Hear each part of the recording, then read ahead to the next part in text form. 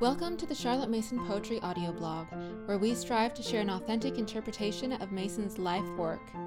We thank you for joining us and hope you enjoy the program.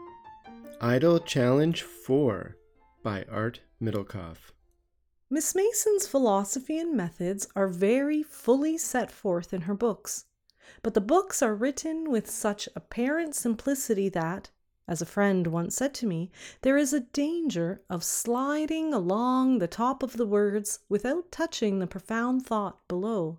It is good, therefore, to confer together, so that our diggings below the surface may be mutually helpful. Elsie Kitching. It has always been a temptation to reduce Charlotte Mason's method to a curriculum. Once the homeschooling parent has made the momentous decision to implement a Charlotte Mason education, she faces another major decision: which curriculum to use? Once that question is settled, it seems that all there is left is to put it into practice. Follow the instructions in the program. What else is there to do? It turns out there is a lot else to do. The 1928 annual report of the Parents Union School expressed it well. Our methods and our syllabus must go together. One without the other does not act. So, one must not only have a curriculum, a syllabus, one must also learn the method. But isn't that what teacher aids, podcasts, workshops, and conferences are for?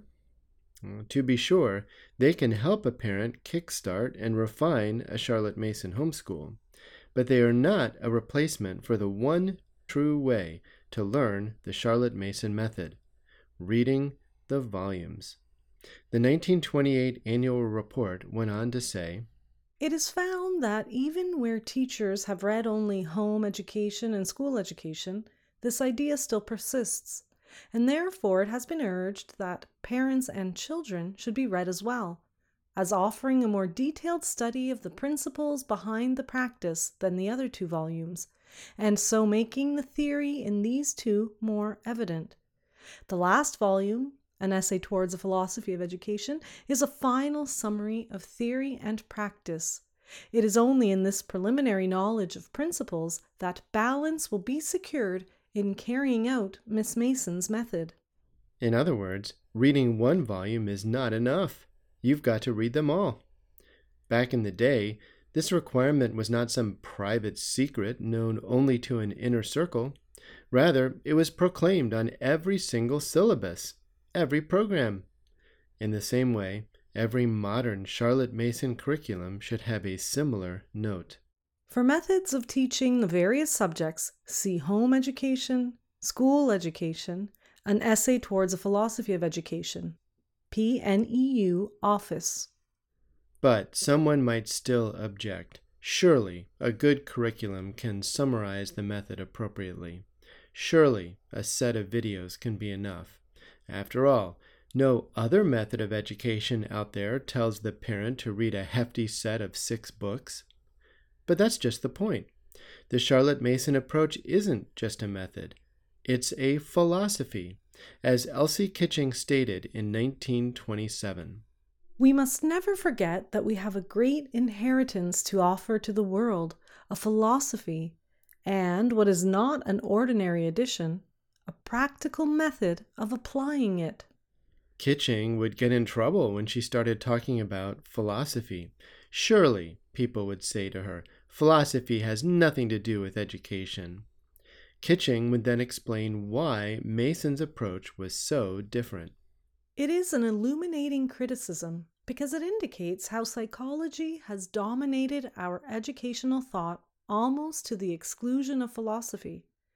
And it is well to realize that we are up against two different points of view as regards education, that of the psychologist and that of the philosopher. What is meant by a difference between psychology and philosophy? Psychology is, so far, in its infancy. It is still experimental. It has to make its way by mental tests, classifications, averages, and to act in the matters that come up in connection with a child's education upon such information as is already in hand. By contrast, Mason's starting point is completely different. Miss Mason's philosophy of education cannot be judged by the systems of inquiry set on foot by psychology. Her work is more akin to that of the great poets and artists who see man and see him whole, who see life and see it whole. And this is what I hope to indicate, that her method of education is her philosophy, and vice versa. Sure, you can learn about an experimental method from a few videos, but to understand a philosophical method, you need to read the books. A decade later, Kitching would lament what happens when people neglect this important step. Now let us go on to consider some other shades which dim the light of Miss Mason's teaching and hinder the work not only of the PUS, but of all schools and classes where those in authority are trying to equip their children for life. Perhaps of all the shades that affect Miss Mason's teaching, vagueness may come first. To quote a recent example, I hear you have a sort of mothers' union that works on Montessori lines, and the children do what lessons they like. Can you confidently and comfortably list some of the major differences between the Montessori and the Mason method? If not, then it's time to hit the books. Kitching had a vision for the future in which the Charlotte Mason method would not simply devolve into some kind of Montessori Mason classical soup. Rather, she had a vision based in the founder's own glorious hope. Miss Mason believed that in the future, her philosophy would become the foundation of a university of living thought and practice for an increasing gathering of parents, with a blessed company of children and a band of disciples who should consecrate their lives for the children's sake and become fully trained teachers of her method. She had a vision of continual progress in thinking, being, and doing for every person towards fullness of life. A vision not only written down as a counsel for others, but one which she had made, first of all, her personal experience. Do you want to be a part of making that vision a reality? Do you want your children to join the blessed company? There is only one way.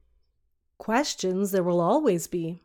But if we continually keep in touch with Miss Mason's thought by constant reading of all her books, we shall have a sheaf of principles at command. But what does constant reading of all her books really mean? Mason herself answered the question in 1912 when she urged all her practitioners to read the volumes through every year or two, so that the truths they embody may become a usual and natural part of your thinking. For 6 years now, the Charlotte Mason Poetry Team has been offering a unique opportunity for parents and teachers to do exactly what Mason said. We have provided a reading schedule that covers the volumes in 2 years, along with discussion groups that allow you to narrate and discuss what you're learning. We call it the Idle Challenge, and it has blessed dozens of women and men to date. Homeschooling father Michael Walkup recently wrote, "Participating in the Idle Challenge has been one of the best decisions I've made as a homeschool dad. My wife does most of the teaching and has often mentioned Charlotte Mason. I really didn't know what that meant, but I could tell it was important to her. Participating in the Idle Challenge served as a means of encouraging my wife, and since she was in one of the Ladies' Challenge groups, we were able to discuss the readings and plan things for school together. In addition, the men in the group had fantastic insights and wisdom, and I always walked away from the meetings refreshed and encouraged. I think the best endorsement I could give is that I benefited so greatly that I've decided to join the next upcoming challenge as well. I encourage any homeschool dad to join us." Another father, Ben Mell, wrote, "I prioritize what's on my calendar. At its most basic level, having our Idle Challenge calls on my calendar has helped me prioritize understanding the homeschool method my kids are using to learn. I'm no longer clueless. I can more actively participate in my kids' education, provide a helpful atmosphere, and more meaningfully support my wife as she does the official teaching. Also, I know myself well enough to know I would not have read through these works or thought as critically about them without the high standard of showing up once a month for 2 years to discuss our reading as a group. Thanks, Art, and all the other dads who joined and helped make me a better parent. Parents from around the world have participated in the Idle Challenge. Lisa Joss of Perth, Australia, described her experience as follows. It has been such a blessing to be part of the Idle Challenge over the past 2 years. I've grown so much in my understanding of Charlotte Mason's philosophy of education and have been inspired and equipped to apply her methods more fully in our family. Charlotte's life-giving approach to education continues to enrich the lives of our children and our family as a whole. I feel so honoured to have had the opportunity to dive deeper into Mason's volumes with such a wonderful, encouraging group of fellow home educators. Each Idle Challenge group meets once per month. The volumes are covered by reading about 90 pages per month. Each challenger is required to come to the meeting with his or her own answer to 3 questions. 1. What is a question you have about this month's reading? 2. What is one thing you disagree with in this month's reading? 3. What is one thing you would like to put into practice from this month's reading?